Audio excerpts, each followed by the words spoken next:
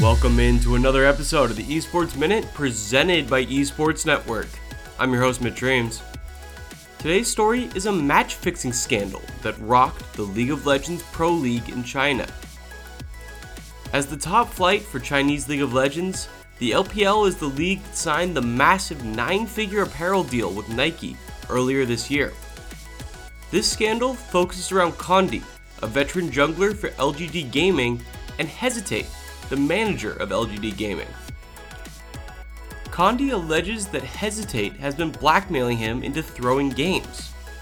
Condi had previously bet on an LGD match, something obviously not allowed, and Hesitate knew about it, so was using that information to force Condi to throw games over this summer.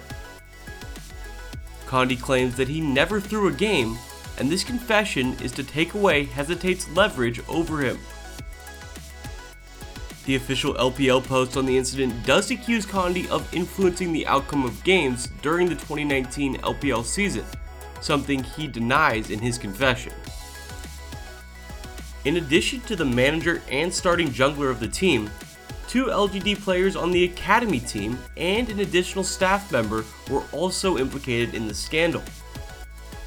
All 5 people named had their contracts immediately terminated by the organization.